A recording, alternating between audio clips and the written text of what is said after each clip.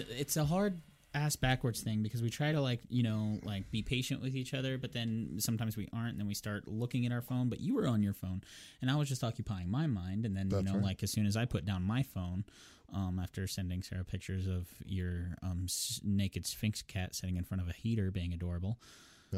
Then and then I'm done with that. I set down my phone, and you're like over there on your phone, and I'm like, "You ready?" And then I'm the asshole. Well, at that point, I was just looking at porn, so I just had to put it down. Okay, no, that's fine. I've been trying to get away from porn recently, anyway, and all I've done is shift to erotica. Oh, okay, that's a lot of fun. Like it's great. Erotica meaning like fiction erotica. Yeah, sexy stories. Welcome, everyone, to Excitement Incorporated. My name is Daniel. I'm Rich. This is a nerd-oriented podcast where you can listen to us talk about movies, television, video games. Occasionally erotica. This may be the first mention of erotica. I'm not sure. Yeah, totally. No, and we're highly explicit, so just don't let the kids around unless, you raise them to know things that they can't repeat. You can come over to patreon.com/Excitement Inc. if you want to pitch into the show, get some perks, being elitist as far as Rich is concerned for the extra $2, no matter what tier you're in. Some of you are just inherently better than others, and you can show that with money. It's true. So that, and it's capitalism is here. Why not capitalize on it? Yeah. Right, Rich? Exactly. That's how we do it. See what I did there? I did. It wasn't hard. It was not. That was an easy. It was pretty easy. Easy pun to kind of talk about. It. Yeah. So let's get this show on the road. Okay. Do you watch TV and movies and stuff this week? I watched so many things. Okay. This week. Okay. What did you watch? As we discussed on the last episode, I got a bunch of movies for Black Friday. Oh yeah. And I decided to watch a couple of those that I have not seen or have not seen in a while. Which ones? I watched Parasite. Awesome. The Korean Oscar winner for Best Picture. Yes. From last year before, something like that. I don't know. How do you feel about it? Holy shit. It was a ride. It was maybe we should just make this whole podcast about capitalism. It was a ride. Holy shit. Well, as most good movies do, right at the hour, it takes a turn. Yes, it does. And that turn was an unexpected turn. I was expecting a turn, but not that turn. Was it a clockwise turn or a counterclockwise turn? It was I would say it was like a 95 to 100 degree turn. Just kind of not super hard right, but a decent right turn there. Yeah. And then within like the last 10, 15 minutes, well, no, the last 25 minutes, I'd say, was where shit just went bonkers. Yes. And once shit just went bonkers, then I saw what was coming. The end got me a bit. I was just like, okay, all right. This is sadly poetic. This is very sadly poetic. So yes, it is. Overall, I enjoyed it. I'm not certain that I'm glad that I bought it, but I'm not disappointed that I bought it. Me either, because I want to watch it again. Yeah, I'll probably watch it again. That's kind of the nice thing. Bong Joon-ho, and the other things he's directed, we talked about Okja, which I don't suggest unless you're in the mood for something in the mood for complete disparity, and then The Host. The Host, very similar in style too, and I think some of the same actors as well. How much did you expect Bong Joon-ho to really capture you laughing and like sad in the same movie the way you did, and scared for that matter? You don't see this kind of range in movies, do you? No, not at all, really. Yeah. It was just kind of like it went all over the place, and I was just not expecting any of it. And then by the end of it, I felt wrung out. Yes. It starts like a funny comedy premise, begins to turn for the worse, and especially, it takes a turn down dark alley, like disparity thriller, and then like straight down the drama lane of like, look at how these people are, which is, it's again... There's some really weird things that happen in the movie, but they take you on a special path. There's a lot of things about it that apparently For those of you who haven't watched Parasite, we're not going to go hugely into spoilers here, but it is definitely a thought piece on the way class culture works. Oh yeah, it is on top of being its own highly interesting story. You know, you could take all the things that happen in this movie and make literally a comedy, a horror, and a drama film about each. And the thing about Parasite is that he combines all those. Yeah, he kind of does it. He kind of does all that at once. Mm-hmm. So, but there's also a lot of clever things, such as the rich family and the poor family never cross paths and lines on the screen. This is a reason I want to go back and watch it. They keep them separate in every single shot all the time. Really? The entire movie, they don't cross paths, at least until things start going wrong, I think. And the worlds combine. So, like, if you were to look at some imagery from it, and I saw it, where, like, some of these characters just don't, you know. Oh, yeah, Tilda Swinton and Oakjaw. Oh, all right. Parasite facts. Movie facts. I mean, it was, oh, wait, never mind. We're just getting a bunch of things about parasites. Anyways, I mean, yes. So, like, Oakjaw, you got to be ready for that to be just incredibly depressing. And then the host is, each of the movies ends up depressing in its own little way. I think Oakjaw was far more depressing than this one, and it's literally the last movie I would ever suggest, like, you know, your wife to watch because she doesn't like animal cruelty, and that movie is rife with animal cruelty, rife. Actually, just to say it straight up, since Oakjaw came out like 4 years ago, the premise of that film is like in terms of capitalism, the way animals are exploited, and how even if we found the Oakjaw is like a rare breed of like hippo cow thing that's like completely adorable and you know, like sentient almost even more than like an ape. Okay. Actually, I would say more than like literally the most sentient creature on Earth that's not human. Okay. And then they find out that they taste good. Neat. Yeah. I'm going to check this movie out. I wish I didn't watch it. I really wish I didn't watch it. I'm going to watch it. Because it hurts. I've never been on this edge of my seat like that before. But anyways. I'm going to watch it. Yeah. No, Parasite's a clever movie. So Parasite was enjoyable. Yes. Went and watched Jumanji Next Level. Okay. Which is a perfectly fine sequel. Yeah. It was okay. I enjoyed the first Jumanji in a way that was completely different from the 90s Jumanji. Yeah. So I enjoyed each of them as their own separate entity. Yeah. And this one I enjoyed just as well as a sequel. It's just a sequel. It's fine. Yeah. It's just more of the same. When you get The Rock and Kevin Hart acting like Danny DeVito and now, Danny their Glover. range was spectacular. Isn't that the range of interesting? everyone in that was spectacular because they all kind of switch characters at different points. For those of you who don't know, the premise of the Jumanjis is that now it's a video game. It's changed with the times, and when they go in, they're playing their character. They become the person in the game, and this time the main characters accidentally get their grandparents sucked in with them, who are Danny Glover and Danny DeVito. Yes, and so you get to see Kevin Hart doing his best Danny DeVito, his best Danny Glover. Yeah.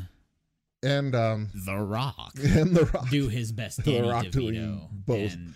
And then Jack Black back as the teenage girl and then as Danny DeVito. Yes. And as Danny Glover. And just, it gets all mismatched and just wonky and hilarious. Which is like something you wouldn't expect Jumanji to pull off for you. Like things you wish you wish you got to see, which is The Rock playing Danny DeVito. Yeah. Playing an old man, grandpa still, same difference. Yeah. So it was good. It was enjoyable. I'm glad I own it. Yes. I'm glad I can watch both Jumanjis back to back now. Okay. And then when they inevitably make the third one, then, I'll delve into that as well, probably. So I rewatched Jojo Rabbit this morning, and that's always enjoyable. I got to really, really appreciate the ridiculousness of the protocol that is the Nazi party as they're coming in and just going, Heil Hitler, Heil Hitler, Heil Hitler, Heil Hitler, Heil Hitler, Heil Hitler. Just, as they're just repeating that probably over and over and over as they're greeting each other. Yep. So that was always great. Literally, only person in the world I think could make a decently comedic spin on something like that is Taika. Yep. I plan on watching more of Taika's movies, even though, I've already seen most of them. I'm going to watch them again. Yes. Because they're fun. They're good times. And I rewatched The Sound of Music for the first time in a long time. Good night. Farewell. Now, saying goodbye. in watching this, I had a similar experience to when I was watching Footloose. Mm-hmm. Now, I watched Footloose with my wife the other couple months ago for the first time. I had never seen Kevin Bacon's Footloose ever until... Really? Okay. Until a few months ago. Okay. And when I was watching that, I was like, I did not realize how many original songs came from that movie. Kenny Loggins had a shit ton of hits in just the soundtrack of that movie. Just the soundtrack. So I had the same experience with Sound of Music. I was like, I did not realize this song came from Sound of Music. Mm-hmm. I've heard it over and over and over the years and never realized it came from the Sound of Music. Isn't that funny when you watch something older, you're like, oh yeah, this is what that was. Yeah. And then, It was crazy. It was pretty funny because I was watching it in bed and my wife hears all this like big building music and everything. She's not seeing my screen. And she was like, what are you watching? And then Julie Andrews starts singing. She goes, oh my God, you're watching The Sound of Music. And I was like, yes, I am. This is what's happening now. Get on board. Mm-hmm, mm-hmm. That movie is 3 fucking hours. It is 3 hours. It's 3 fucking hours. Yes, it is. It's got an intermission in the middle. So is The Godfather. Yes, and it doesn't have an intermission. No. But it is action fucking packed. I saw an interesting tweet that said any movie longer than 90 minutes should have a digital VOD release so that you can go pee. Yes. There's no intermission. Yeah. Any movie over 3 hours should have an intermission. Yeah, totally. That's an art that Hollywood has lost. They did that for an extended edition, for a special edition of The Hateful Eight in the theater. Did they? Yeah, because the extended edition was 4.5 hours, shot on 70 millimeter, which was it was a special thing basically. But so essentially, I think that's the version that ended up on Netflix. Because if you go on Netflix, there's that extended version is made into a 3 or 4 part series on Netflix. Okay. Now that I'm remembering that exists, I really want to go watch it. Okay. Have you seen The Hateful Eight? I have not seen The Hateful Eight. Oh, that's a good one. I'll have to check that out. Put that on my list. Hateful Eight. Okay. So yeah. Yeah. Mm-hmm. It's good times. Mm-hmm. I really enjoy a young Christopher Plummer. And then I kept leaning over my wife going, I think Admiral Chang from Star Trek The Undiscovered Country really wants to nail Mary Poppins. It's true. And she was like, you're mixing it up again. I was like, I know. And I'm okay with that. Yeah, it's fine. It's good. It's good times. So if you wait a couple minutes, Vin Diesel's going to walk in with a baby and a baby Bjorn on his chest. Yeah, nobody really needs that. I don't know why Vin Diesel felt somebody needed that. But that's all right. Whatever. Hey, cool. That's fine. It's fine. It's fine. And then, I guess we both saw Encanto. We did both see Encanto. What did you think of Encanto? Here's what I thought of Encanto. Encanto is it's good. It's funny. It's plenty fun to watch. The story itself in its whole seemed like something that would play out better over a series than a feature film. In the way that I would have loved to see just a little bit more of each of those very vibrant, very colorful personalities in that movie. But overall, as just as far as a 2-hour adventure is concerned, hour and 40 minutes, it was good. It was fun to hear, more Lin-Manuel Miranda music. It wasn't Moana.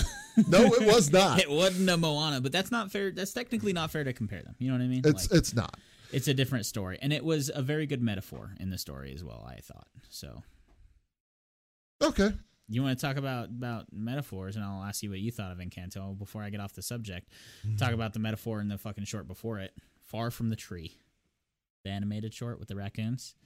Yes. In front of it. Yes. Like, what a wonderful little anecdote about the way the last generation parented and the way our generation is going to parent. That's not entirely true because people are still individuals. But basically, harsh parenting versus better parenting. Well, the metaphor was essentially you can choose to turn into your parents or not.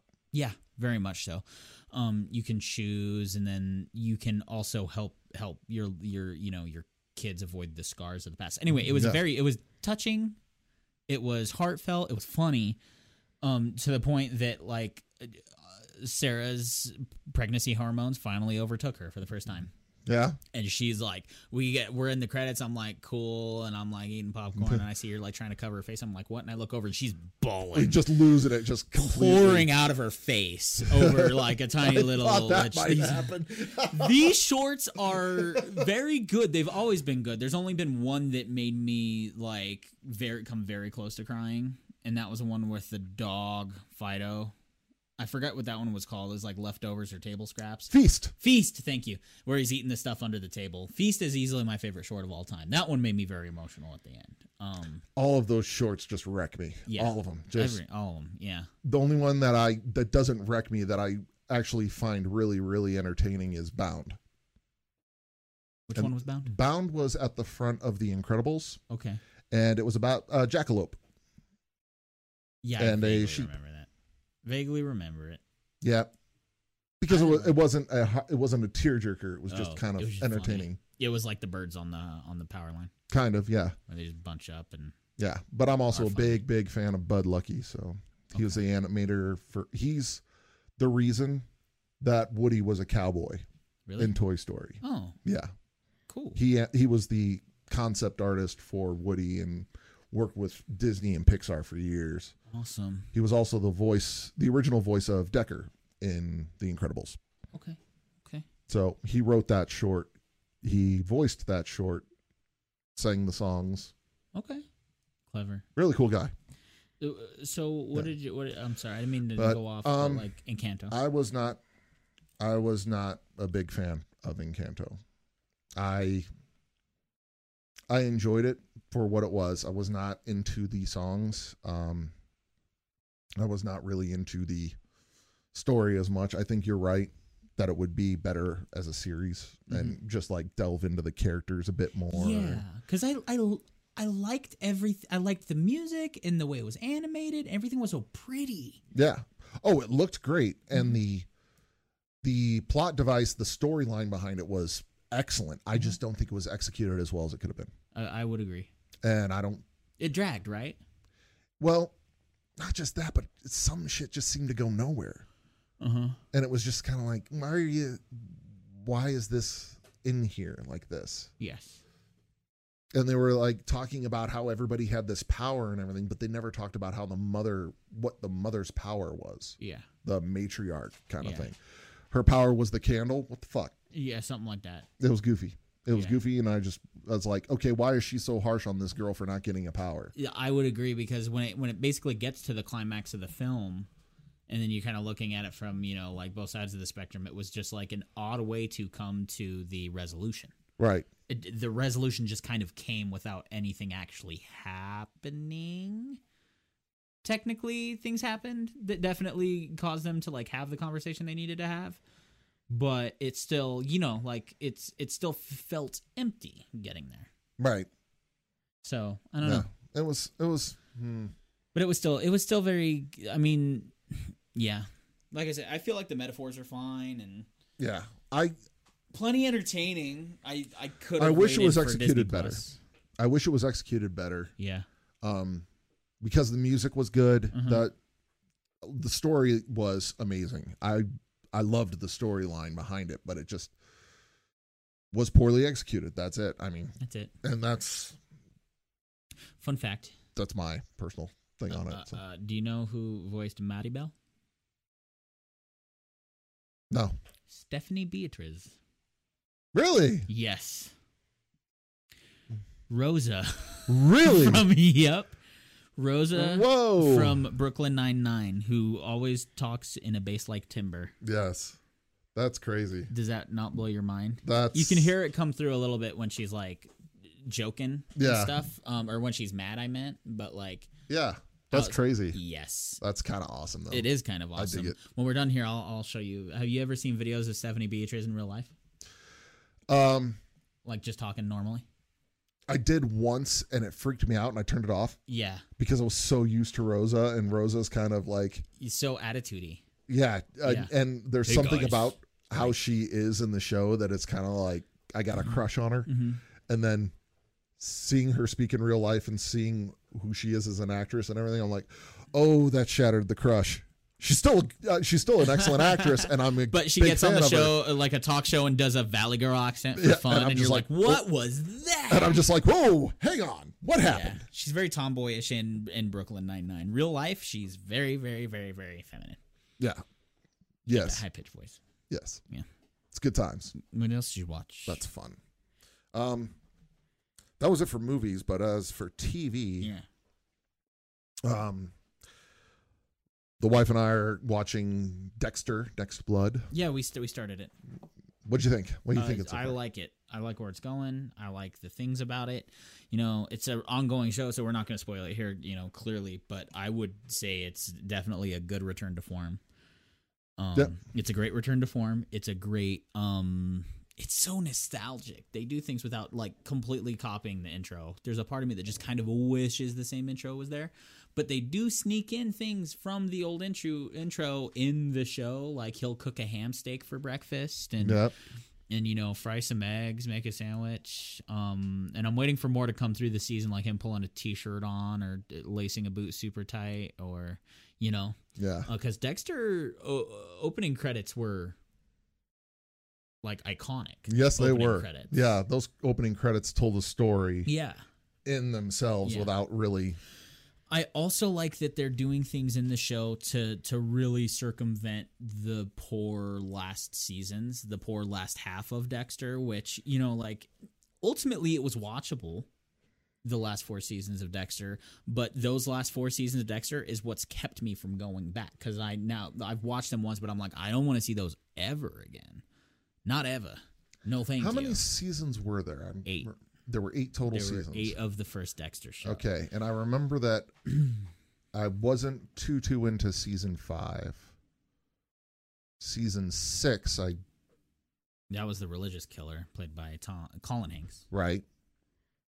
And then I really enjoyed that one. Mm-hmm. Season 7, I was who? I forget who the baddie was. Oh, I think that was that was where they started introducing characters that would be around for the end more than anything. But right, the end of season 6 is where Deb saw Dexter making the kill. That's right. And then they go into the shittiness of season 7 and then open up in season 8 with more people finding out it's Dexter, you know, Deb going down a dark path of, you know, not giving a shit about fucking life anymore. And then because her whole life was a lie, thanks to Dex. Right. And, you know, so it was very ho hum, those first, you know, ones, but or those the last seasons. But that's why I like Dexter New Blood so much, is because they're really capitalizing on the pathway of, you know, basically seasons 1 through 4, but 4 more than anything because of the effects of the past have had on his son Harrison, who's now in the show. And hence the new blood. Yeah, I finally realized. Yes. So when they, you know, introduced all the aspects of it, so I was like, okay, they're really. This is not a spin-off, Dex. This is technically a reboot, but it's still. You know what? This is technically season 9 of Dexter. Yep. Which is very nice, and they waited all that time, and they made us feel like there's been a gap of time. And going back to it, I'm okay that they kept Dexter alive at the end. You know. Which I think was a poor argument to begin with. Some people said they were mad that Dexter, you know, died, or didn't die or something. Like Dexter didn't get his, and we didn't like this ending because he just fucked off to be a lumberjack. And it's kind of like, yeah, but like it came out very quickly that the producer said you're not allowed to kill Dexter. Stars was like, don't kill Dexter. Right. We want to be able to do more of this later. Now it's technically paying off. Right. But I wish they could have been a little bit more straightforward about, you know, their intentions of maybe doing more with Dexter later. Yeah, and when the original run ended, and it showed him fucking off and being a lumberjack. Mm-hmm. I took that to be artistic license, that Dexter did die in the hurricane, and that this was his purgatory, and he was not allowed to go into a afterlife of torment or an afterlife of bliss because of his actions in life. Yeah. That was my impression on it, was that when he sat down at that table in the cabin, he was essentially just in purgatory, and that was his existence from that point on. Exactly. He had done good things by removing serial killers from the timeline or the existence of other humans, so that earned him a spot upstairs, but he also killed a lot of people and enjoyed the shit out of it. Yes. Which earned him a place in the bad place as well. So I always took the end of Dexter's initial run as this is his purgatory. He did die. So now going into this, I'm seeing this as like a multiverse alternate reality where he did survive and has just been bouncing from place to place. Yeah. And anytime he gets close to being made, he's got his go bag ready and he's out. Yes. Not wrong. I wonder if he has a go bag from this situation kind of thing. You know what I mean? Oh, he's always got a go bag. Yeah. But he's not going to go with Harrison in the picture. Yeah. So do you think that with the way things are going with Harrison back in his life and him, back to his old ways, do you want there to be more of Dexter past this season again, or would you be okay with this just being a final season, like an epilogue season? What I think is going to happen and what I would personally enjoy on this is that he trains Harrison the way Harry trained him. Yeah. And then he eventually gets killed and passes the torch on to Harrison. It'd be interesting to see. And then Harrison becomes our new Dexter, and Dexter becomes the new Dark Passenger. That would be interesting. Yeah, because they keep kind of switching him out. So, yeah. I mean, if Harrison, were to have serial killer tendencies. Oh, he's got serial killer tendencies. They've already shown that. Well, yeah, but people haven't watched it yet. Don't know that. Oops. Now you know. Anyways, go ahead, Rich. Keep going. Not on this. Oops. No. So, I mean, he had the same experience as Dexter. Yeah. As a child. Yes. It's in the cards. It's going to happen. That's it. That's what I meant. Yeah. There you go. Watch the show. If he doesn't decide to change things for himself, but this isn't a Dexter catch-up. This is not a Dexter catch-up at all. So, did you guys check out Yellow Jackets at all yet? No. That is a wild, wild ride. Is it getting better? It's getting How many episodes is it on now? I want to say it's one less than Dexter. Okay. So it's three episodes. Yeah. Because episode 5 comes out tomorrow. So should be another episode soon. Yeah. Yep. New episode drops tomorrow. Okay. Very excited for it. Okay. It's an intriguing show. Just this plane crash lands with a girls' soccer team on it. They're at the crash site. I don't know where they crashed. It's not really clear where they crashed. That's the fun of the show, is figuring out what the mystery is going backwards with flashbacks. Right. Yeah. And so you see some of them as adults trying to live a normal life in spite of this event that happened in their past, and you see them flashing back to the past and then going back to the present, and there's This was the allure of Lost. Okay. Actually, is figuring out, because one of the fun things about watching Lost is they would do like a character introspective, and then they would switch back to like, if that character had an episode, then you would get to figure out, like, while they're doing an arc on the island, what their past was, why they were on that plane. This is how you're figuring out that some of these people were literally arrested for murder. Some of these people were drug addicts. Some of these people had cancer. Some of these people couldn't walk and were paralyzed and are now walking on the island. Things like that. Man, I'm glad I didn't watch this show based on your explanation, because that sounds fucking stupid. Anyway, I'm just kidding. That was a joke. I'm going to watch Lost. It was harsh. It was harsh. I apologize. It didn't have a lot of creativeness to it. Did not. It was kind of just an insult, Rich. I apologize. It's okay. You're very rusty with I am. the lost It is banter. I am. Yes. Yeah.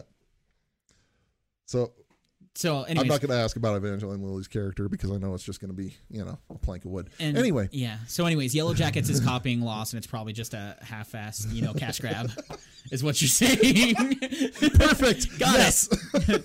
because the plot twist at the end of season 3 is that we think it's just another flashback, but then Kate shows up, says, "What do you want, Jack?" And Jack says, "We have to go back to the island." And we were watching a flash forward to them actually getting off the island. We find out that they did get off the island, but we still don't know fucking how yet. How many seasons of Lost is there? 6. Oh my god. Which luckily the 4th is like pretty short. I'm not a big fan of see, something that keeps me from going back and watching is that they're like 20 episode seasons. Right. I don't even want to. Even Supernatural wasn't doing 20 episode seasons. By the end of their run, they're like, okay, we don't need to keep up with this. And I'm glad they didn't because fuck, it's a grind. But I mean, honestly, like with the way Lost at least keeps you going with the mystery and stuff, it is almost like getting 20 episodes of good show, 20 episodes of HBO. That's a nice thing. They don't really fill filler because you're getting tidbits as you go along of the mystery. You want to find out more about what's going on, these interesting characters. What the hell? Why are there polar bears on this island? What is this black smoke creature? Why do they have to keep pressing that button? You would love season 2. Fucking love season 2. They find out that there is a button to see. Now you're bringing it back and selling me on it. This is so season 2. They have like there's a button and a countdown timer. At the end of the season, they're like trying to figure things out, and they blow up this hatch that they found, and they're looking down it. And then this is end of season 1, and then this spotlight shines up. There's been someone down there the whole time. They go down there, and the main character Jack, he meets a guy named Desmond. Ooh. Who he met outside of the island in passing, and presses like, and he's like, "Awesome, brother. Come here," and he shows him to a console. And he's like, "Okay, so you're gonna press in these numbers: 4, 18, 29, 18. I forget what they are. They're a big deal, but very Easter eggy. But there's a sequence of numbers you have to press in. Okay, and then it'll reset the counter, blah blah blah blah blah, blah on the top." And he shows him. And he's like, "You got these?" And Jack's like, "Yeah." And he's like, "Good." Grabs his bag and runs out the door. And he says, "You got to press these buttons, brother." It's why? Or else it's the end of the world. Runs out the door. Fun fact: one of the previous pressers of the button, the guy playing Clancy, who played Kurgan on Highlander. He's that actor. Oh, Clancy Brown. Clancy Brown. Thank you. Clancy Brown was the guy pressing the button before Desmond. Nice. There's lots of good, no, now you told me Clancy Brown's on it, so that's got me sold because Clancy Brown is my favorite Lex Luthor of all. Oh, perfect.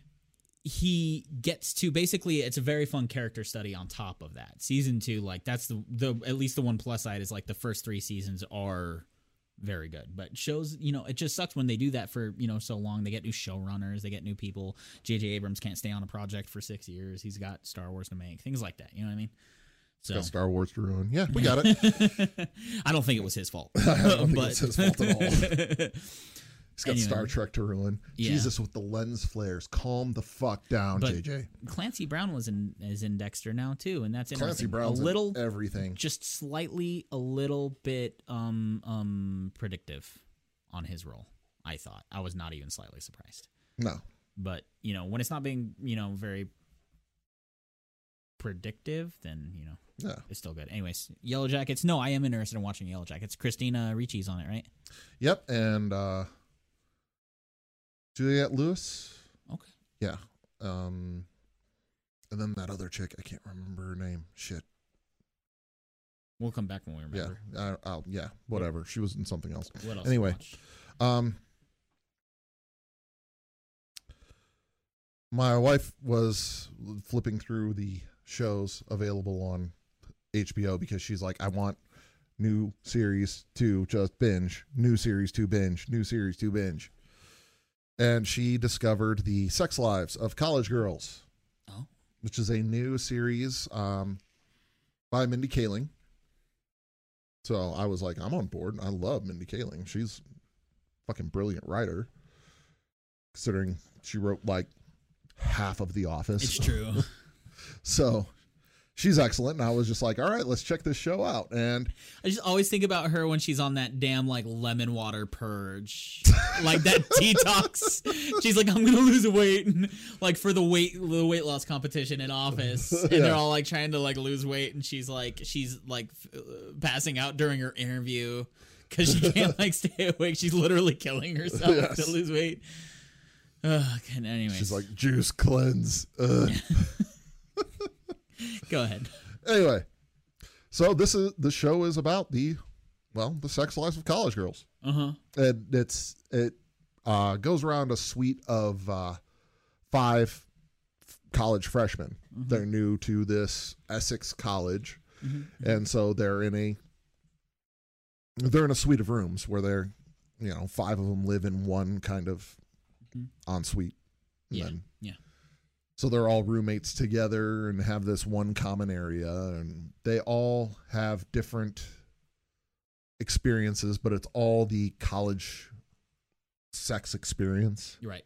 From different ranges, Okay. Somebody is having an affair with a married professor. Naturally. Somebody is inexperienced and just dives wholeheartedly into just nonstop sex with someone, and someone else is just like, I am out of my shell. I need to fuck as much as possible. Okay. And, get this close to sexually assaulted. It's a lot. Oh. But it's very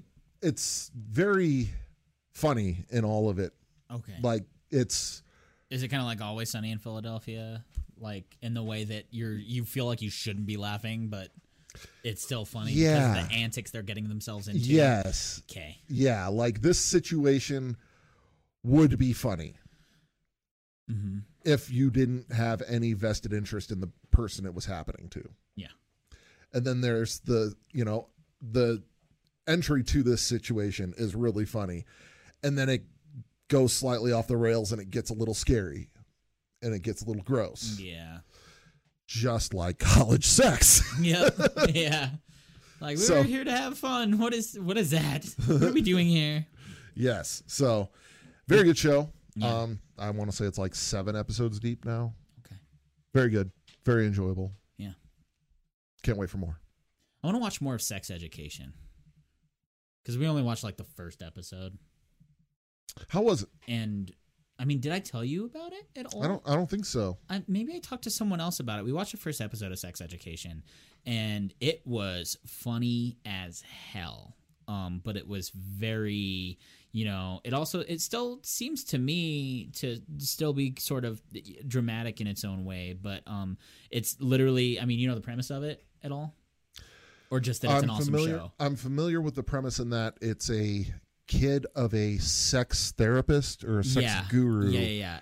And he's kind of awkward as shit in school, and he doesn't masturbate, but like his mom will bring it up to him. Why are you pretending to masturbate? So I think you're masturbating. But this kid is okay. So far it's definitely funny at the very least, but it's good in ways that I think it's going to be feel good in certain ways. It's hard to say because the premise at least is that he basically they move to a new school, his mom's a sex therapist, and there's like dicks all over the house. A new guy busts into his room every morning looking for the bathroom. Okay. New man every morning. So his mom is literally ruining sex for him. Okay. And that's ultimately what it is. And then they'll be hanging out, whatever. And then so at this new school, the bully gets picked to do a project with him, and the bully's like, okay, whatever. And he says, so I'll be over later tonight. He's like, oh, great, and this bully is the same guy that picks on his gay best friend. So the bully comes over later and eventually stumbles upon the mom's sex dungeon, all the items in there, and they're talking, and the kid was trying so hard to hide that his mom was a sex therapist. And so the mom shows up right when the guy's walking through her, dungeon of toys, the office with all the toys in it and things like that. And which I don't know why a sex therapist would have sex toys in their, general vicinity, but either way, she's very loosey-goosey and like she's got no filter, and you can tell because she immediately starts to dissect. So cut to mom and the bully smoking a fucking J on the porch. Oh, no. She's like, I need snacks. Do you need snacks? And he's like, yeah. They're smoking together, and then she just, she takes a puff and she's like, there you go. And he's like, yeah. And she says, extended use of marijuana, can lead to erectile dysfunction. You know that? Meanwhile, the literal first scene of the show was him not being able to get it up in bed with a girl. All right. He goes to school and exposes. There's also room. He's got a dick the size of 2 Coke cans, and he goes to school and he's so upset about it that he blasts a video of this poor kid's mom, the sex therapist, on a video about like putting on condoms and doing sexual things and like embarrassing the shit out of him. Put a little blurb that it said, "Look, it's his mom." Just to embarrass this kid. He runs away, and when he runs away, he finds the same bully crying because the bully thought it'd be smart to take 2 blue pills. No. And he's crying and he can't get it down. And the kid talks to the bully and he says, well, why are you here in the first place? He's like, because I have all this, can't get it up. And I couldn't get it up because my friends, they all make fun of me. And I know everyone talks about my big dick. But then I can't keep it up. And then who am I? And I'm the son of the principal and all these things and getting in trouble. And the kid says, you should own who you are and be, proud of who you are. And that's okay. I don't think once you get it out of the way and say, you know what? Yeah, I'm the principal's kid. Who cares? Then you can get over it and live your life. And the kid's, massive erection goes away and he says, thanks. And the side character girl who's been there the whole time says, oh. And she clearly has her way of getting money on the side, says, oh. Look, that kid over there he's spreading pubic lice. Those girls over there, one's bi, it's her first lesbian relationship, but she's scared of vaginas. They are doing, that kid is trying to, that kid clearly has mommy issues or daddy issues or whatever. And she's like, you therapize them, I'll take half the cut. And so this kid is now going to start doing sex therapy for the entire school. Excellent. Via the things he was taught by his mom. Excellent. So I probably shouldn't have summarized. It's really hard to explain. Do you see? Yeah. The point of the show without really going into it. And I basically just spoiled the entire first episode, but they just got renewed for season 3. The BFFFFF Joe said the show's fucking amazing, and they watched the shit out of it. So nice. I was like, okay. Still need to get back to it. I will have to check it out. Yeah. We watched the entirety of the latest season of Big Mouth. Nice. I don't know if I discussed that or not. It's another show about pubic sexual things. And it's getting where it's... I mean, honestly, this show could replace a adolescent health class. Really. Perfect. Because, it's exploring all of the weird things about sex and the weird things that, hormones make us do, especially once puberty hits and they come in raging and everything. But this past season, they got more into the emotional side of what hormones will do to you. To where now, instead of the shame wizard or the hormone monster or what have you, there are hate worms and love bugs. Oh, God. Okay. And so these kids that are on the cusp of adulthood, just experiencing all of the range of puberty and unchecked hormones, are now discovering deeper feelings and how that affects them and how their hormones are affecting their emotional range. Oh. And so it's very interesting to see what they're doing with it and just everything that happens with it. It's a brilliantly written show. Yeah. It's just very well done. Okay. And so one of the things that really kind of I took away from it was that the hate worms, when you destroy them, when you finally, admit that the hate is an underlying something else. Yeah. They cocoon up and turn into love bugs. Oh, cool. Interesting. It's very interesting. It's very well done. I enjoy the show. And there's still the same pervy humor crap that, Naturally. Of course. It's an animated comedy. Yeah. It has to. Yeah. Hormone monster Maurice is still running around with his, dicks that he has to keep fed. And yeah. So, good times. Good times. And then the last one is I went back to Danger Mouse. Now, I don't know if anybody knows about Danger Mouse. Nope.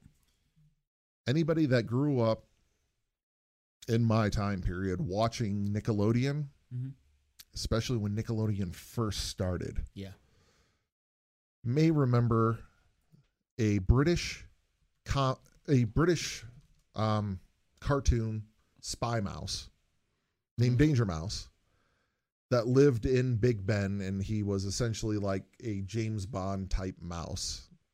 Oh, wow. And went on different adventures and stuff. The entirety of it is now on Netflix. And I went back to watch it, and there's a lot of adult humor in it that kind of just goes right past the kids. And then when you go back and watch it, it's like, oh, shit. That's the best animated comedy, is the ones that are, the ones that are still good for adults. Yep. And when cable was first introduced, and so one of the first cable networks for children was Nickelodeon. Right. So Nickelodeon was scrounging for programming because there wasn't a ton of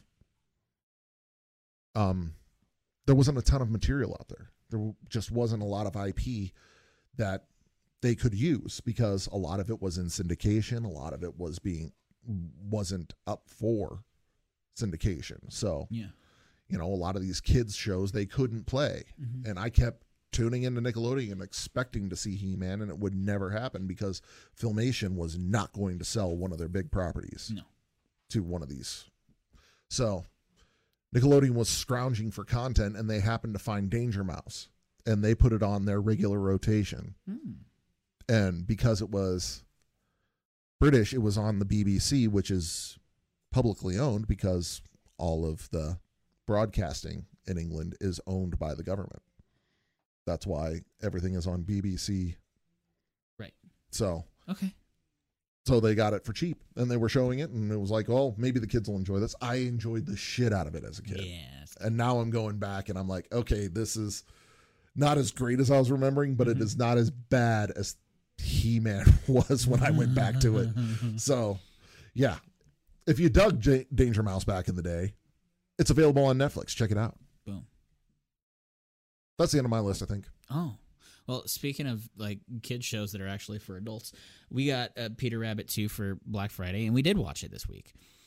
How was it? It's fucking hilarious. It is. Holds up with the first one? It does hold up with the first one. It's not nearly as good as the first one, but sequels tend to do that. They break the fourth wall a couple times, having fun with it, but some of the jokes just get a little bit stretched out, but that's just James Corden in general, right. In my opinion. But the additional characters made for some pretty funny stuff, and the human characters actually made for some. They also had their own very funny quirks about them. That's always the fun thing, is when you can watch these movies, and I think that's also the magic of like Paddington Bear, is that you watch these shows and they're funny. Right. They're funny, and you like all the characters. You end up liking the brother. You end up liking the mother. And the dad is not just a dick. He's funny in some way. And they, do things. But, like, I can honestly say it was just, achievable, just like the first one. And they actually, as opposed to, like, stretching out jokes, they actually take them places, which just means Peter Rabbit 2 just has, good director, good writer, good producers. That's, when it all comes together.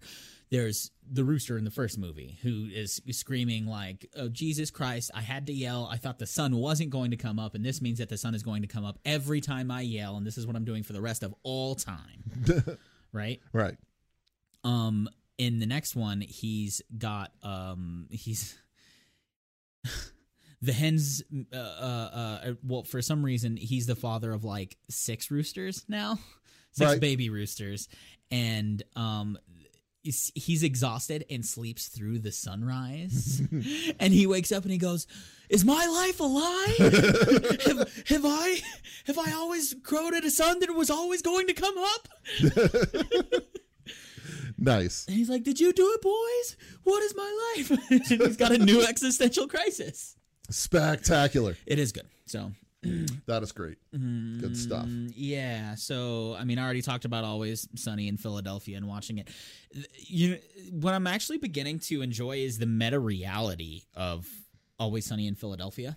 Right. Because all these characters are the absolute fucking worst to each other. They're so bad. They're so bad to each other. I'm on season 6 now, and Dee is pregnant. They had to write in a pregnancy because she and the character on the show, Mac, Rob McElhenney, are actually married and are pregnant. And they had to write it in. And they're like, "God, we're just watching you crush like sandwich after sandwich." And they were like, "Yeah, why don't you just stay here and, be fat?" And she comes around the corner. She's like, "I'm pregnant." And they're just slamming her for being fat. And they're like, "Oh, all right, see you later." They're walking out the door. And she's like, "Yeah, well, one of you are the father, so you might want to think about that." Yes. Yep. And they spend like the whole episode recounting. This is one of the ones I've seen. Yeah, I love it. Yeah, exactly. And then they're at the Halloween party, and like each and every, they're trying to like recount and do like, they're having people over for interviews so they could figure out who did what with who and figure out who's the father of Dee's baby. And every single flashback for each of these characters, she's getting progressively birdier until she's actually a fucking ostrich. And Mac's fucking flashback going, and they have a fucking ostrich in the room. And it's so, and they're married and stuff, and like these characters are so bad. And one of my more favorite ones is they always decide they have the coolest property ever that they're gonna get off, into a film series and stuff, and it's called Dayman. Fighter of the Night Man, protector of friendship, and master of karate, something like that. And stupid. And they have this whole thing where they're like, we're gonna, like, one of their season finales, they're like, we're gonna put on a musical. And Charlie's like, I wrote a musical. Okay, we're gonna do Dayman the musical. Awesome. And Charlie's writing this whole musical, being like an asshole director. There's like Dee and Dennis? Yeah, Dee and Dennis are like, they want to play these characters, but they're also love interests. And like Dee doesn't want to give up her part, and like neither does Dennis, and he ends up switching with Mac all the time. And it's a terrible, there's like a pseudo fucking like rape scene where the Dayman has to get in bed with like, and Danny DeVito comes along as like the goblin man, the troll, and he's like, get into bed with him, and then when he's the Nightman or whatever. Yeah. And they just do these terrible, utterly, like, you get these subtle, like, hints that, like, Charlie was, like, raped as a boy. Oh, no. He's always sneaking it into, like, whenever he writes music or does something, it's always about, like, gay sex. And how he grew as, like, the Dayman. And what, like, really confirms this is he's writing this musical, and he's, like, begging the waitress. There's a character called the waitress. Yes, that he has an undying crush on. And he's constantly stalking her and asking her around. He's like, can we, and it's really creepy. And like, she sleeps with literally everyone but Charlie. Right. She's sleeping with Dennis. She sleeps with Mac at one point. I think she even like slept with fucking, Frank or Dee? Frank. Yeah, Frank. Okay. She did actually like sleep with Frank once even too. Right.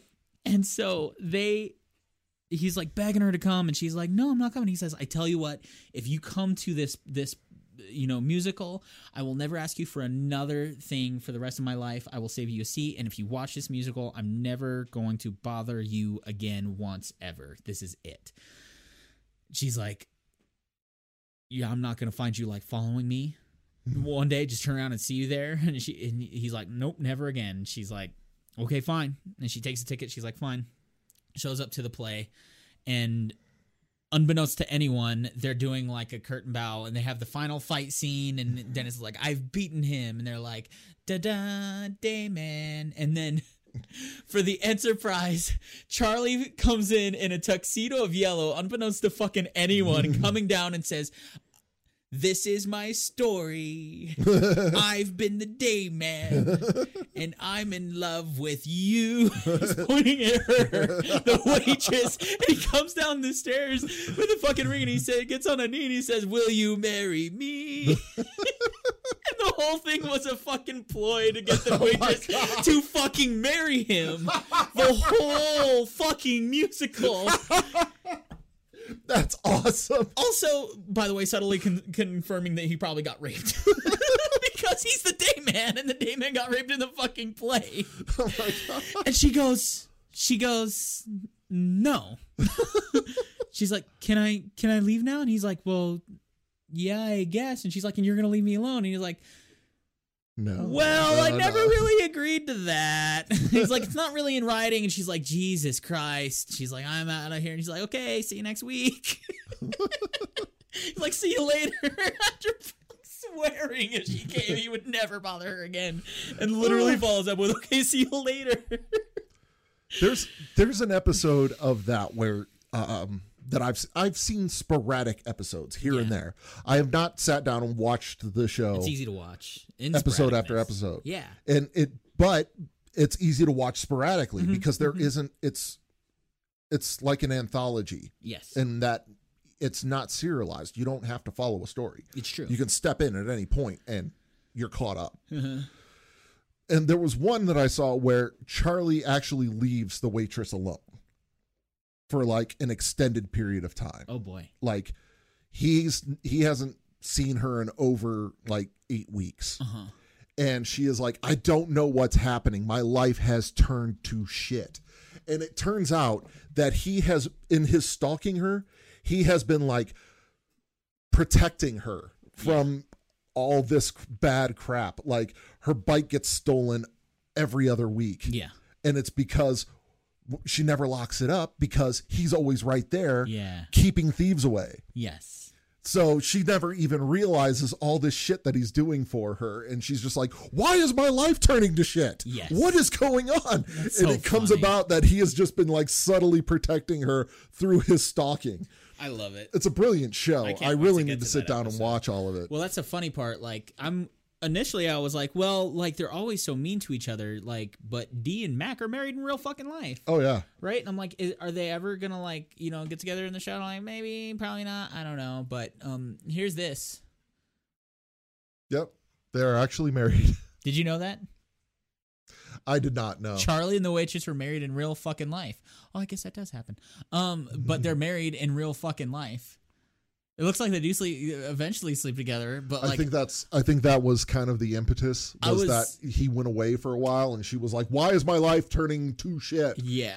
And then it comes about that he had been protecting her from all of this bad shit. She was just like, okay. I never knew this, but that's kind of funny to me. I was kind of hoping that they would never sleep together because of how hilarious it would be. Just the implication that like in real life they're married. And that's like the meta reality of it, of like she fucking hates him, but they're married in real life. Well, I think that it actually goes like further in that once they sleep together, he's lost interest completely. Oh yeah, of course. But she is like obsessed with him. Oh, and that's how they're gonna flip it. So they flip it into where she's like stalking him crazily. This is gonna be awesome. I think that's what happens. I'm not 100%. It does. Well, no, that totally makes sense. I mean, it lines up, it tracks, but we'll see. Exactly. So we watch a lot of the same stuff, so I don't have a lot to add to that. We bought our Spidey tickets, our Spidey No Way Home tickets. Nice. And which, I mean, Sarah's going to go see with me. And I just hope she can, you know, not be sassy during that movie because we've been watching the other Spider-Mans and she's sassy as hell. This is a pregnancy thing. It's the hormones. She can't stop. Okay. Spider-Man 2. We finally rewatched Spider-Man 2. And it opens with, you know, Kirsten Dunst and Mary Jane on a billboard. She's finally modeling, and then they're talking after his birthday party, and Toby's like, I saw your billboard the other day, and she's like, yeah, it's unreal, isn't it? And he's like, yeah, I beat myself off, and Sarah punches in with like, yeah, I beat myself off every morning to it. I'm like, oh god, nice. Okay, and then they start talking about how she has a play. She's like, you coming to my play? And he's like, nah, and Sarah's like, nah, I already came this morning. Just nice. Like ripping on the fucking show in the background. Spectacular. That is great. It is great. She's making super fun of Spider-Man right now, and we haven't even gotten to the bad one yet. Oh, you're going back. Back. Yeah. No, this was... Oh, shit. Okay. No, I'm not talking far from home. I'm talking Spider-Man 2 First Doc Ock. Now that we know they're all going to be relevant to shit. This, new one. Nice. Multiverse. Spider-Verse. Spectacular. Yeah, basically. But, so yeah, Sarah's been ripping on fucking Spider-Man. I'm excited to see what happens when we get through the third one tonight. So, see what happens when she... My wife truly enjoys when I'm ripping on shows as we're watching them. Yeah. We were watching this one show, Light as a Feather. And it was kind of about, it was like this weird, like, thriller, horror, teen show where there's a witch that passes on this curse by playing light as a feather, stiff as a board. And they'll tell the person that's performing the curse tells the person how they're going to die. And when they die from it, then it makes all these shit happen. It's not a great show. We're watching the show. And there's a point in the show where they're all just, there's like 3 girls like laying together, and there's two guys, and they're like trying to settle this curse and everything. And there's a point where the one girl is they're all laying down like a camp out type thing, and one girl's petting the other girl's hair. Yeah. And the girl that's getting her hair pet is staring in the eyes of this other girl. They're laying face to face. And she goes, "What are you thinking about?" And before she could say anything, I went, "Stroking your hair, but somebody else is already doing it, bitch." And my wife was like, "What the fuck is wrong with you?" Oh my God. That's the shit. I had to pause the movie when Sarah was like, "I beat off to your billboard every morning." I had to pause it. I was laughing so hard. Oh yeah. Like, that's the disarming like shit that, yeah, it's good stuff. It is disarming. It's great. I enjoy it. I enjoy that your wife is doing that for you in these 90s Spider-Man movies. Yeah, 2000s. 2000s. They were never made in the 90s. Fuck, I'm old. Yes, you are. Jesus Christ. Sorry. I could have sworn those were no. Because they had to pull the original poster for the original Spider-Man because of 9/11. Uh-huh. A friend of mine actually has that poster still. Oh, really? Yeah, where like it's Spider-Man and it reflected in the lens of his costume. Yeah. Are the Twin Towers. Oh, damn. And they pulled it after 9/11. Naturally. They were pulling a lot of things after 9/11. So, fuck. The first Spider-Man was 2001. You're right. Yeah. Fuck. Shit. You're welcome. Did you play any games this last week? Video games? I've been playing the shit out of Magic the Gathering Arena. A new expansion dropped where they've gone back to Innistrad. Now, the thing about Magic the Gathering is that every year they release at least 3 new sets. 1 core set, and then 2 expansions off of that core set. And it's always on a theme. Mm-hmm. So, like one year they did a realm where the entire world was one giant city, ran by 10 different guilds, and the 10 different guilds were different combinations of colors in Magic. Okay. And that was Ravnica. The Ravnica block was spectacular. I fucking loved that block. There's a Ravnica core book for Dungeons and Dragons. Because that core set, or that set of Magic cards was so fucking popular, and the storylines that came from it were so damn good that they had to. Okay. And, Wizards of the Coast owns D&D now, so yep. Of course they're going to tap their IP. That makes sense. It makes sense. They're combining all the cards, too. Right. So. Yeah. Yep. And so they did a Strixhaven School of Magic book just coming out soon. Nice. Sorry. Continue. Yes. They did a Strixhaven School of Magic set for Magic the Gathering. And I think that was a one-off. That was weird. Yeah. One-off. But now there's a book. They're doing a Strixhaven School of Magic module. Oh, D&D. neat. Nice. A source book. Nice. Yeah. Which is essentially just Harry Potter. Yes, it is. And I'm fine with that, too. That's great. Yeah. But the new set they have out now is like vampires and werewolves. It's a very gothic feel to this set. Okay. And there's a mechanic in it where cards are night bound and day bound. Okay. So they have different attributes depending on if the state of the game is in day or night. Okay. And there are different triggers that turn night to day and day to night. And so that adds an extra layer of intrigue to the game and a different level of strategy. It's a lot of fun to play. Okay. What have you been playing? Well, there's a lot to talk about here. Okay. I haven't really gotten around to talking about one of my most favorite games that, I don't know if Christy won't play it with you, I'll play it with you. There's a game called It Takes Two. Recently, news-wise, yeah, we know what's going on with the trademark, folks. Let's not talk about that because we're not going to talk game news today. We're talking about critical opinions of games. But It Takes Two, title pending because the company Take-Two trying to file a trademark. With them. I thought it would be because they're assholes. What? I thought it would be because they're not internationally known, but they're known to rock a microphone. Yeah. I'm going to leave that where it sits. You leave that where it sits. And it takes two to make a thing go right, but it only takes 1.5 to make things go horribly wrong. You're not wrong. All right. So only half a person. This is why Wild Wild West was never a good movie. I actually accidentally said that in a shoe store one time when that song was playing over the Muzak speakers. I went, it takes two to make a thing go right, but it only takes 1.5 to make things go horribly wrong. And 3 different women that were listening to me that I did not realize were listening to me just spit taked. They were like, that's funny. It was good times. Anyway, continue. Sorry. It Takes Two is a game made by the same people who made Brothers, same people who made A Way Out. They really like their co-op games. They really do. I'm looking up the dev name because I don't have it memorized. It Takes Two developer. Because, guys, we try to be, we're not professionals, but we certainly can try. Hazelight Studios. That's right. So, basically, the game is called It Takes Two because it does take two. You play 2 tiny dolls. It is literally it is a kids family movie. It could totally be made into a Disney film.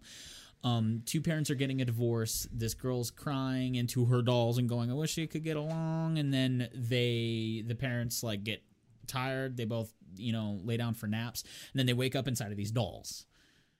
And then the actual book she has pops up. Dr. something, guys, The Book of Love. And he'll pop up out of nowhere like, Olay! And he literally starts coaching them. And so every level also has something to do with the way they're fixing their relationship. But it is a cinematic marvel in the way that I haven't had this much fun playing a cinematic style game. Okay. Since Uncharted or The Last of Us. All right. And these are the most cinematic games you can potentially play. It's like the best moments in Spider-Man are the whole game, essentially. So. Okay. How are you playing it? Console, computer? Yeah, console, PS5. It's on PS5. Okay. So, it's on PS4 too for you, but this one of these days. One of these days, Rich. I'm sorry. The push right now is for the Series X. Okay. Because my Xbox One is down. Taking a poopy. Yeah. Got it. I need to take it apart, blow it out, figure out what the fuck is wrong with it. But first I need to get a Series X, god damn it. Sorry. Microsoft, build the shit. Come on. Christmas is coming. What are you doing? I don't know what they're doing, but at least the Series X is easier to get than the PS5. Oh, I know exactly what they're doing. You're setting your goals to an attainable reach is what you're doing. Excellent. So It Takes Two. You can always come over and play it too because I'm ready to play it again. But it is a co-op just masterpiece. I played it with Sarah. Cool. You literally can't play it by yourself. There always has to be 2 people. That is the point of the game. All right.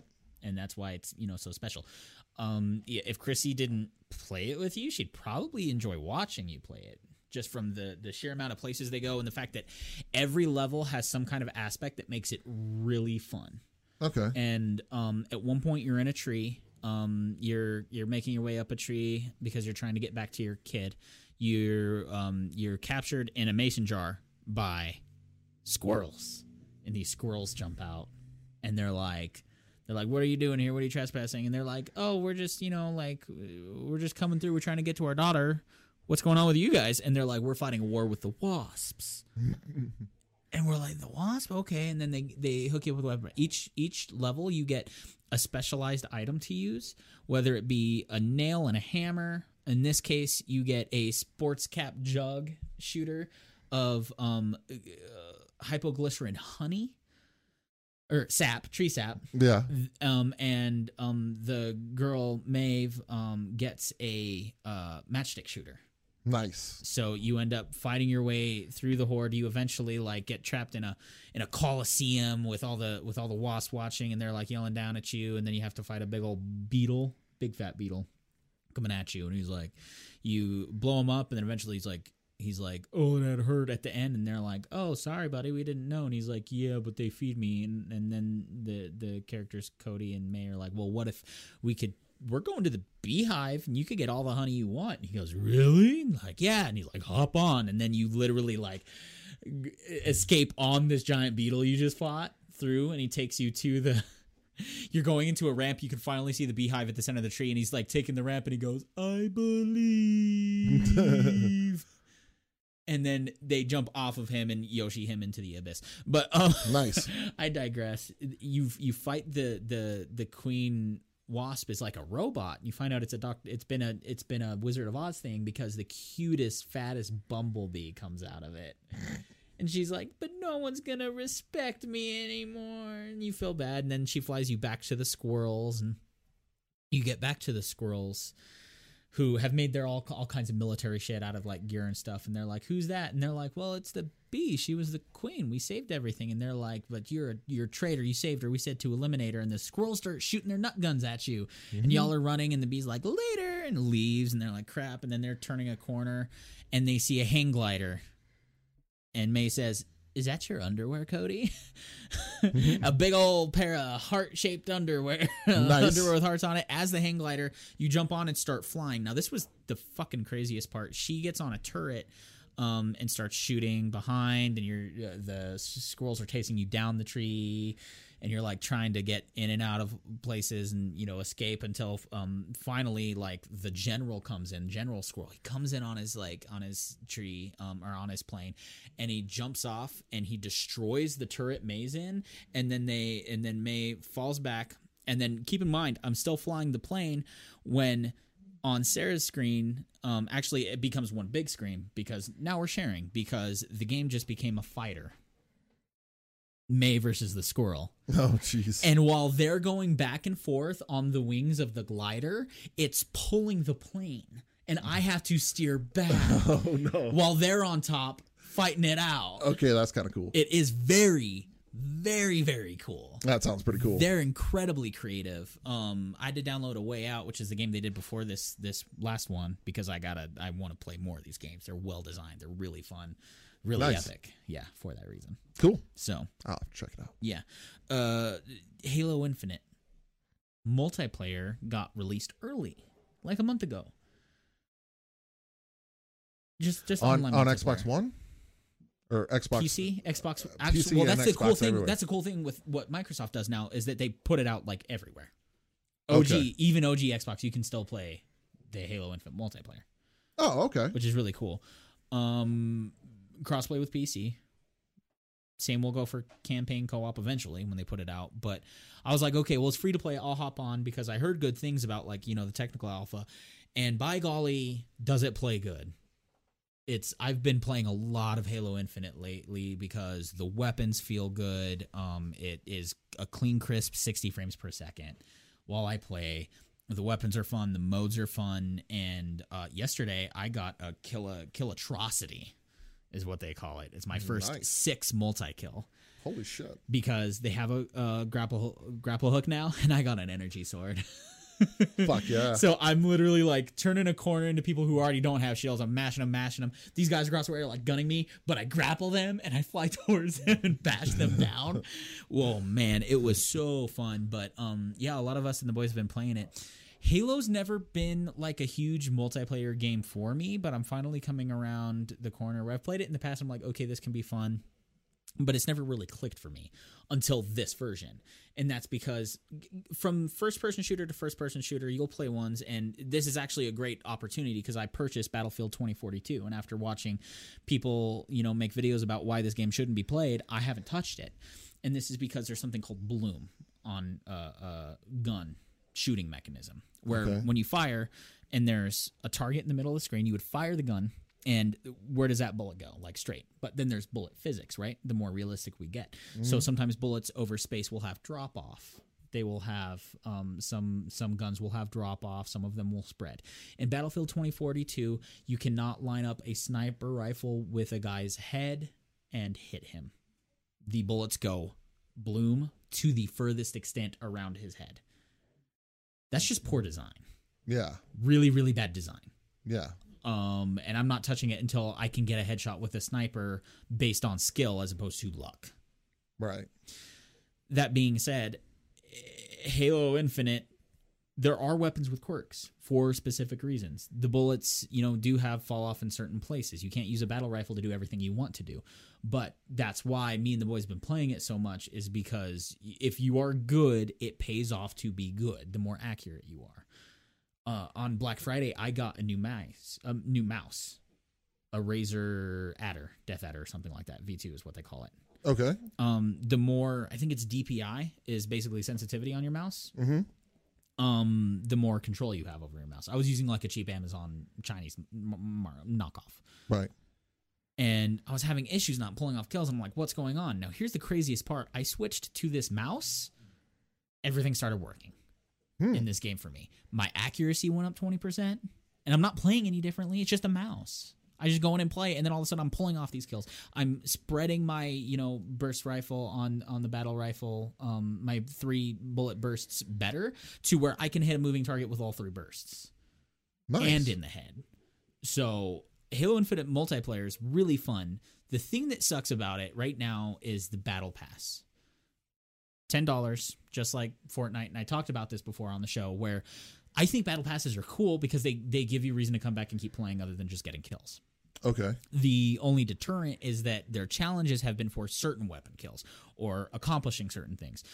So if I'm playing, just a, say you have to kill a flag carrier or something, or you have to get kills with a certain weapon, someone's just going to camp by that weapon and not play the game. Right. Because they're worried about getting kills with that weapon. Right. So it can deter, unfortunately. There's been a lot of talk about it, and 343 has been very, very responsive to all of the debates, and they want to swap out, and they've made changes already to the progression system that make it much better. Nice. So far, that's a really good indicator. I'm hoping that they release co-op campaigns sooner than they anticipate, the way they did with, multiplayer, which they say is still beta. Right. Still, for them, that is still a beta mode.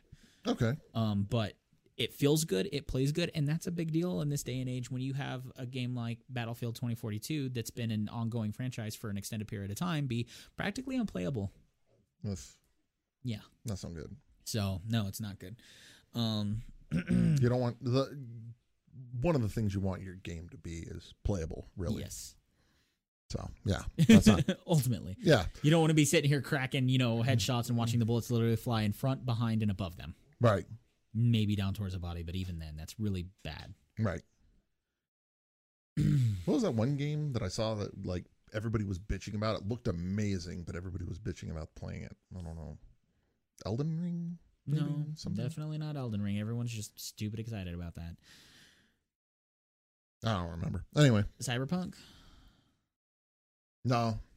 I enjoyed the shit out of Cyberpunk. Yeah. Cyberpunk's super fucking cool, but yeah, it is. It's cool. It's just massive. It is so fucking big. Yeah. It just needs to run better. That's all.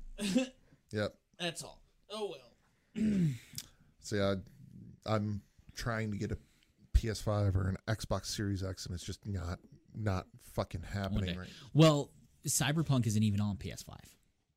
No, but if you have the disc, you can play the PS4 on the PS4 version on the PS5. You could, yeah. And it would run better because PS5 manages to basically chew up and spit out PS4 games. So, right. Which is cool. Horrendous loading times on games like Star Wars Battlefront 2. Not so horrendous anymore. Nice. Pretty nice. So yeah, I've seen that there's a 2 terabyte upgrade for the PS5. A 2 what? 2 terabyte. Terabyte. Thank you. Okay, yeah. Terabyte. Yeah. Same thing. 2 terabyte space storage? Yeah. Yeah. An SSD. Yeah. Basically, that you can swap out. Well, you can swap it out. It doesn't come internally. You can now take any storage drive and plug it in, essentially. Right. There's one apparently you can crack it open, swap it out. Yes, I did that. You did. You went for the bigger one. Well, I didn't go for like a big one. I got because generally, okay. So like, here's the deal: the game file sizes are huge. Yeah, that's the issue. Right.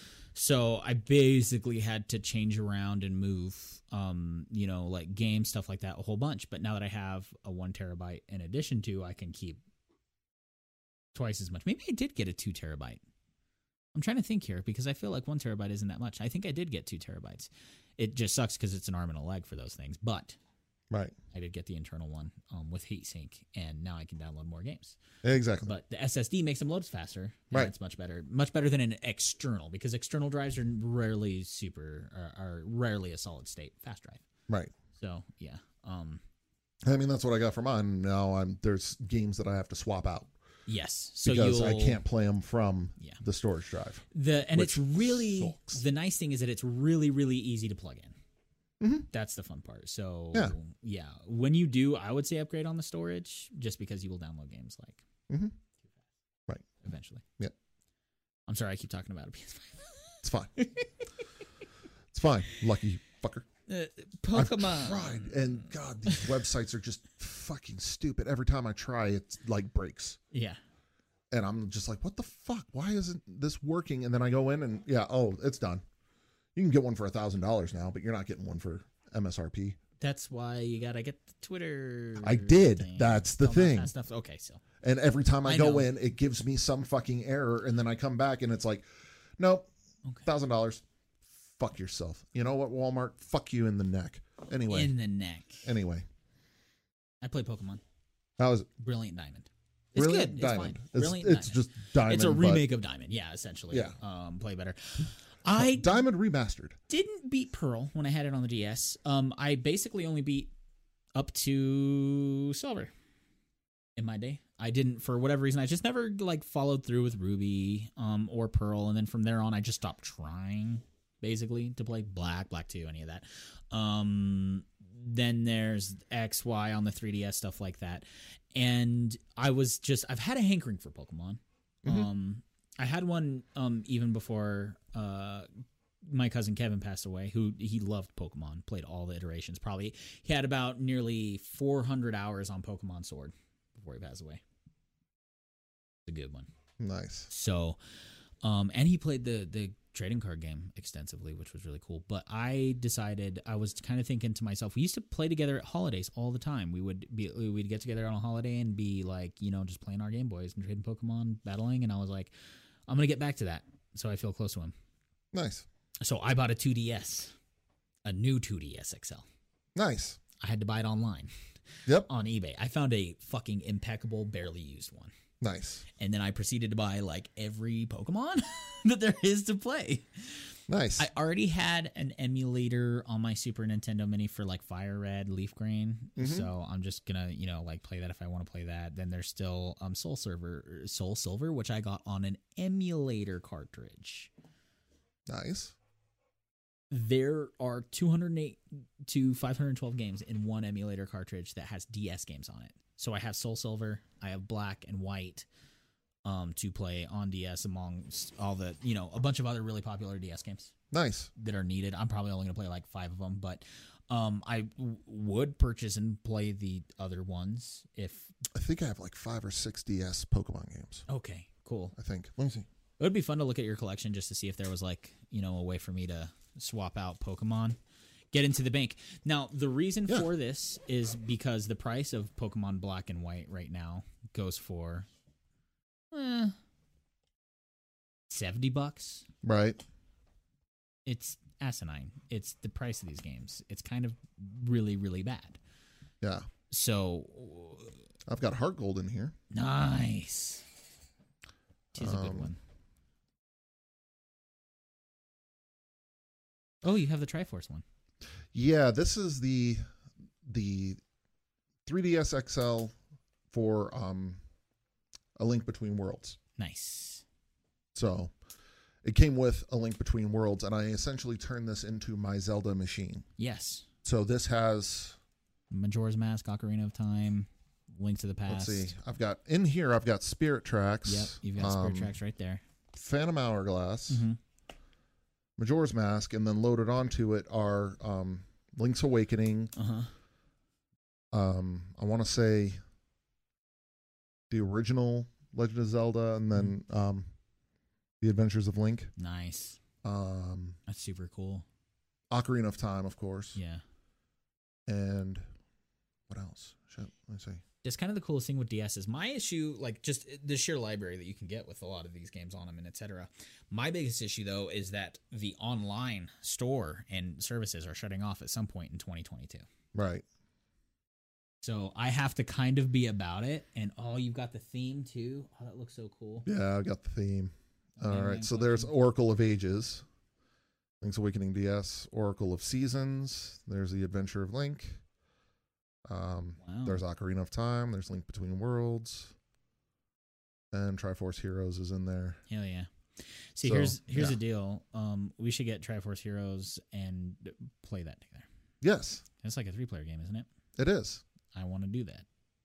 Yeah, and then my Wii actually has the Minish Cap on it. And Wind Waker and Twilight Princess and Skyward Sword. Hell yeah. I bought all those too on the Wii U shop before they died. Right. Because the Wii U shop is getting shut down as well. So before these consoles became extravagantly pricey, I got my 2DS and I bought Pokemon Ultra Moon. I got Pokemon Y. I got Alpha Sapphire. Donkey Kong Country Returns, which is when I played with them. And then for fun, I got the Luigi's Mansions. Nice. 1 and 2. They remade the first one for 3DS and it's co-op.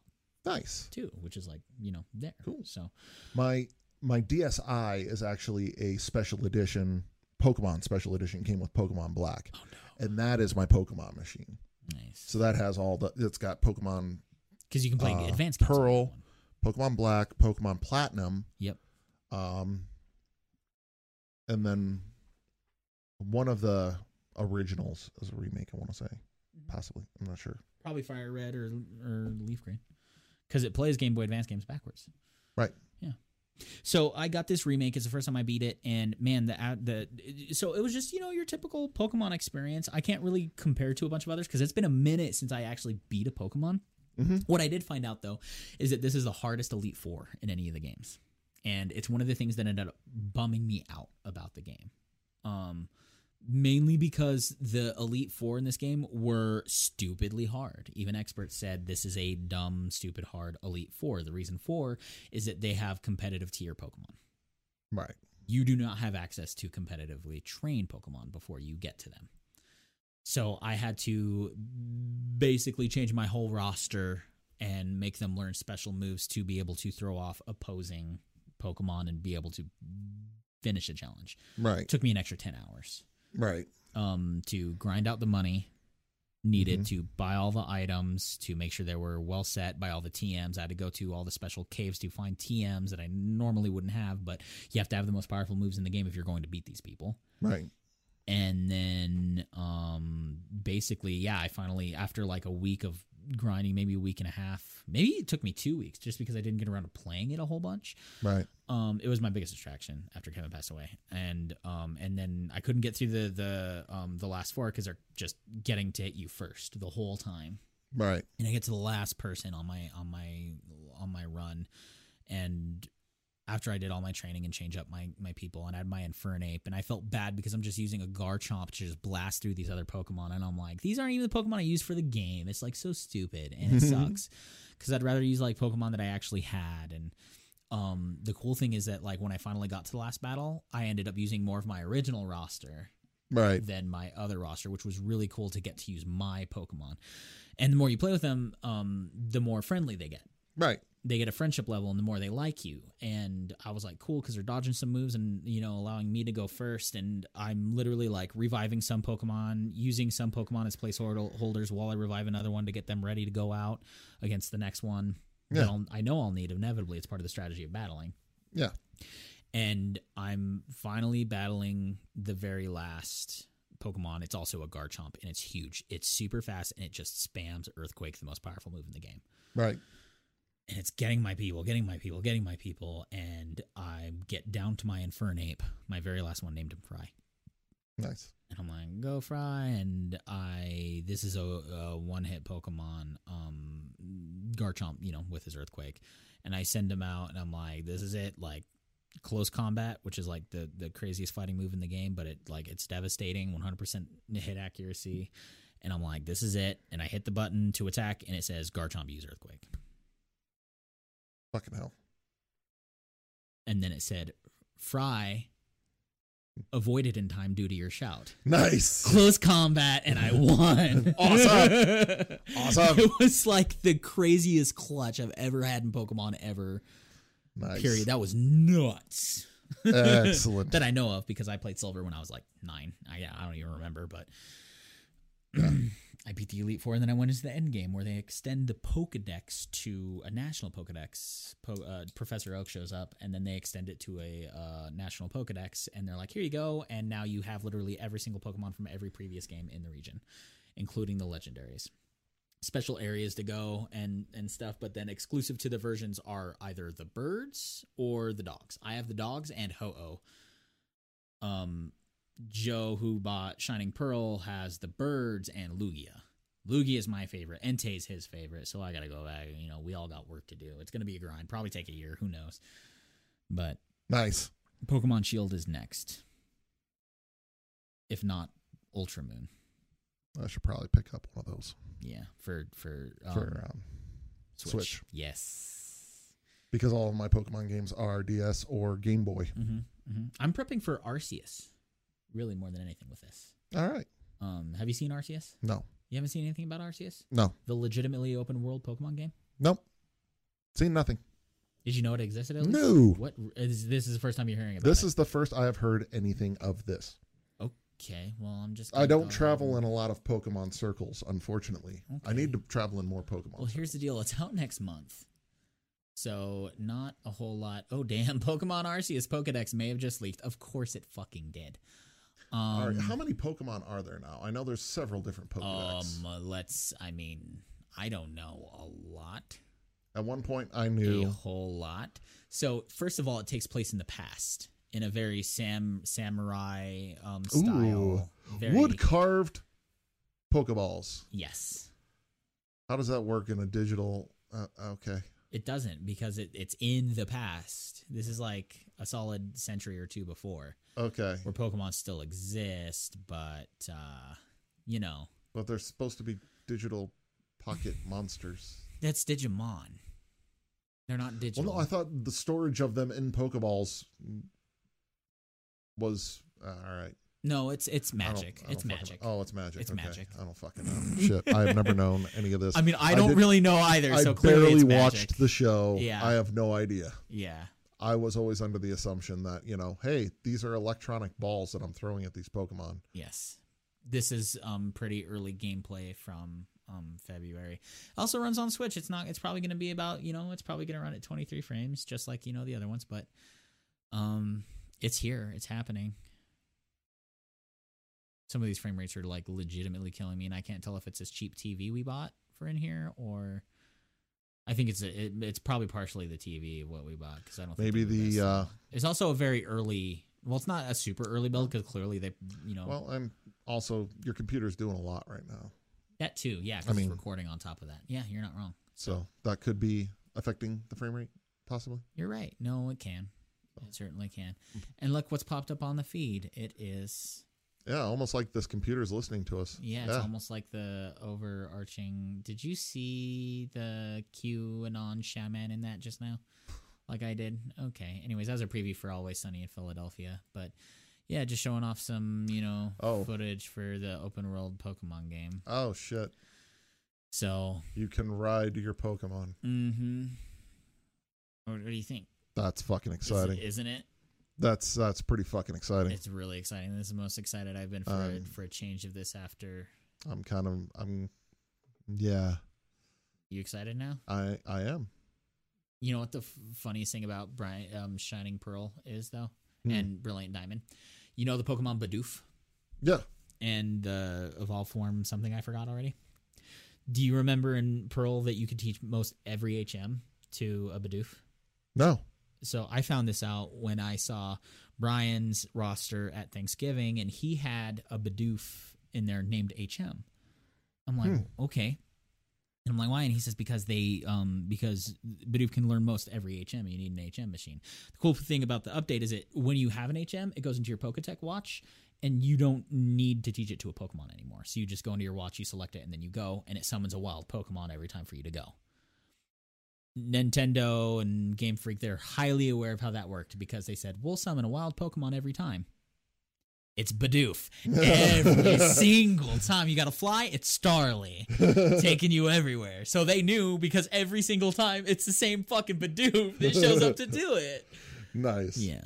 So outside of that, no, it's been fun. I don't know how much endgame I'm going to be into. What I'm really honestly excited to do is play at least through the stories of the other games that I haven't played through yet. Encounter a lot more Pokemon. It's pretty fun. My drive in playing the games was never to beat the game. It was always to catch them all. Just to catch them all.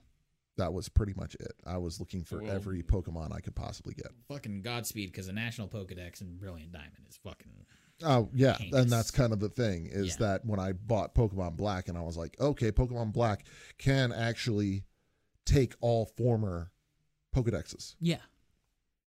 I was like, okay, cool. So I can just load all of my Pokemon into this, into the battery that is Pokemon Black. Yes. There's a lot of Pokemon out there. There's a lot of them. There are a lot of them. There are a lot of Pokemon. It's a Pokemon world. It really is. It's crazy.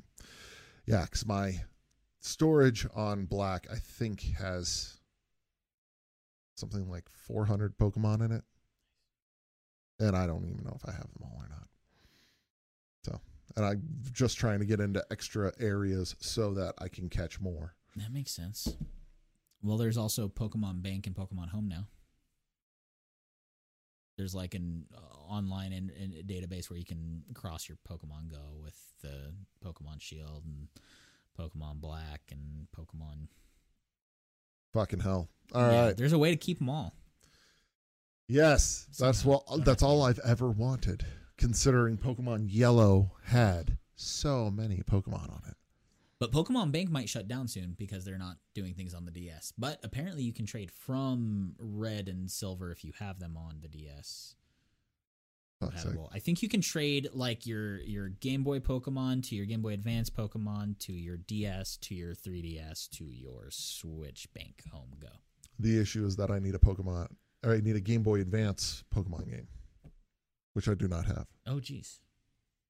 If I had that, then I could feasibly transfer everything from one to the next to the next to the next. I'll research it. We'll figure this out. But I think that's all we got to talk about. We're going to make this happen. This is going to happen. Yeah. I don't have anything else on here. No, I don't. Yep. Nope. Yep. Halo Infinite's fun. It Takes Two is amazing. Pokemon's Pokemon.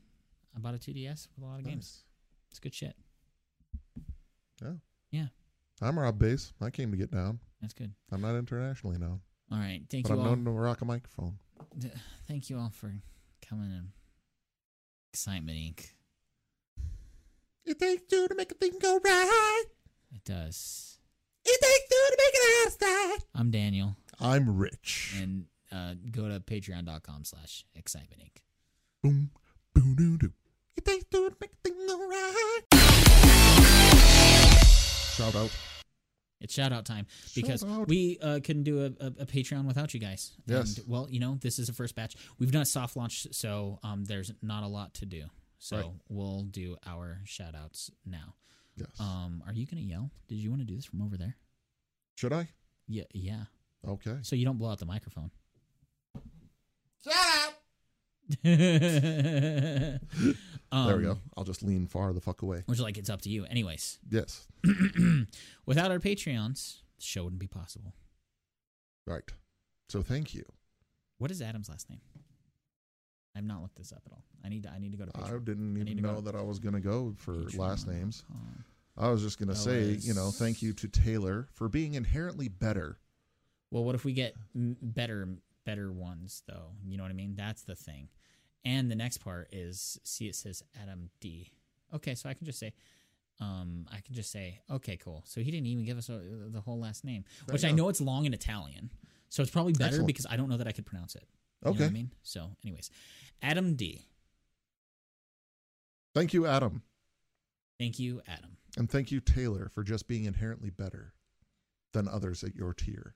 It is a big donation when you do more than others and you put in more effort, and that's what makes you better than everyone. You put in more. You want it more. You wanted it. You wanted to go hard. You went hard, and we appreciate that. So thank you, Taylor. Thank you. Thank you, Adam. But not as to much a as more, Taylor. but lesser extent. He literally donates more. Yes, but he's not on the big shot. He didn't go. He didn't go side. big shot. He didn't go big shot on that. That's the big deal about that. This. That is the big honking deal. Listen, Adam. It's not that we don't appreciate you. It's that you're not as good as Taylor. Yeah. So if you want to hear your name in these shout outs, go ahead and go to our Patreon. And Patreon.com/Excitement Inc. There you go.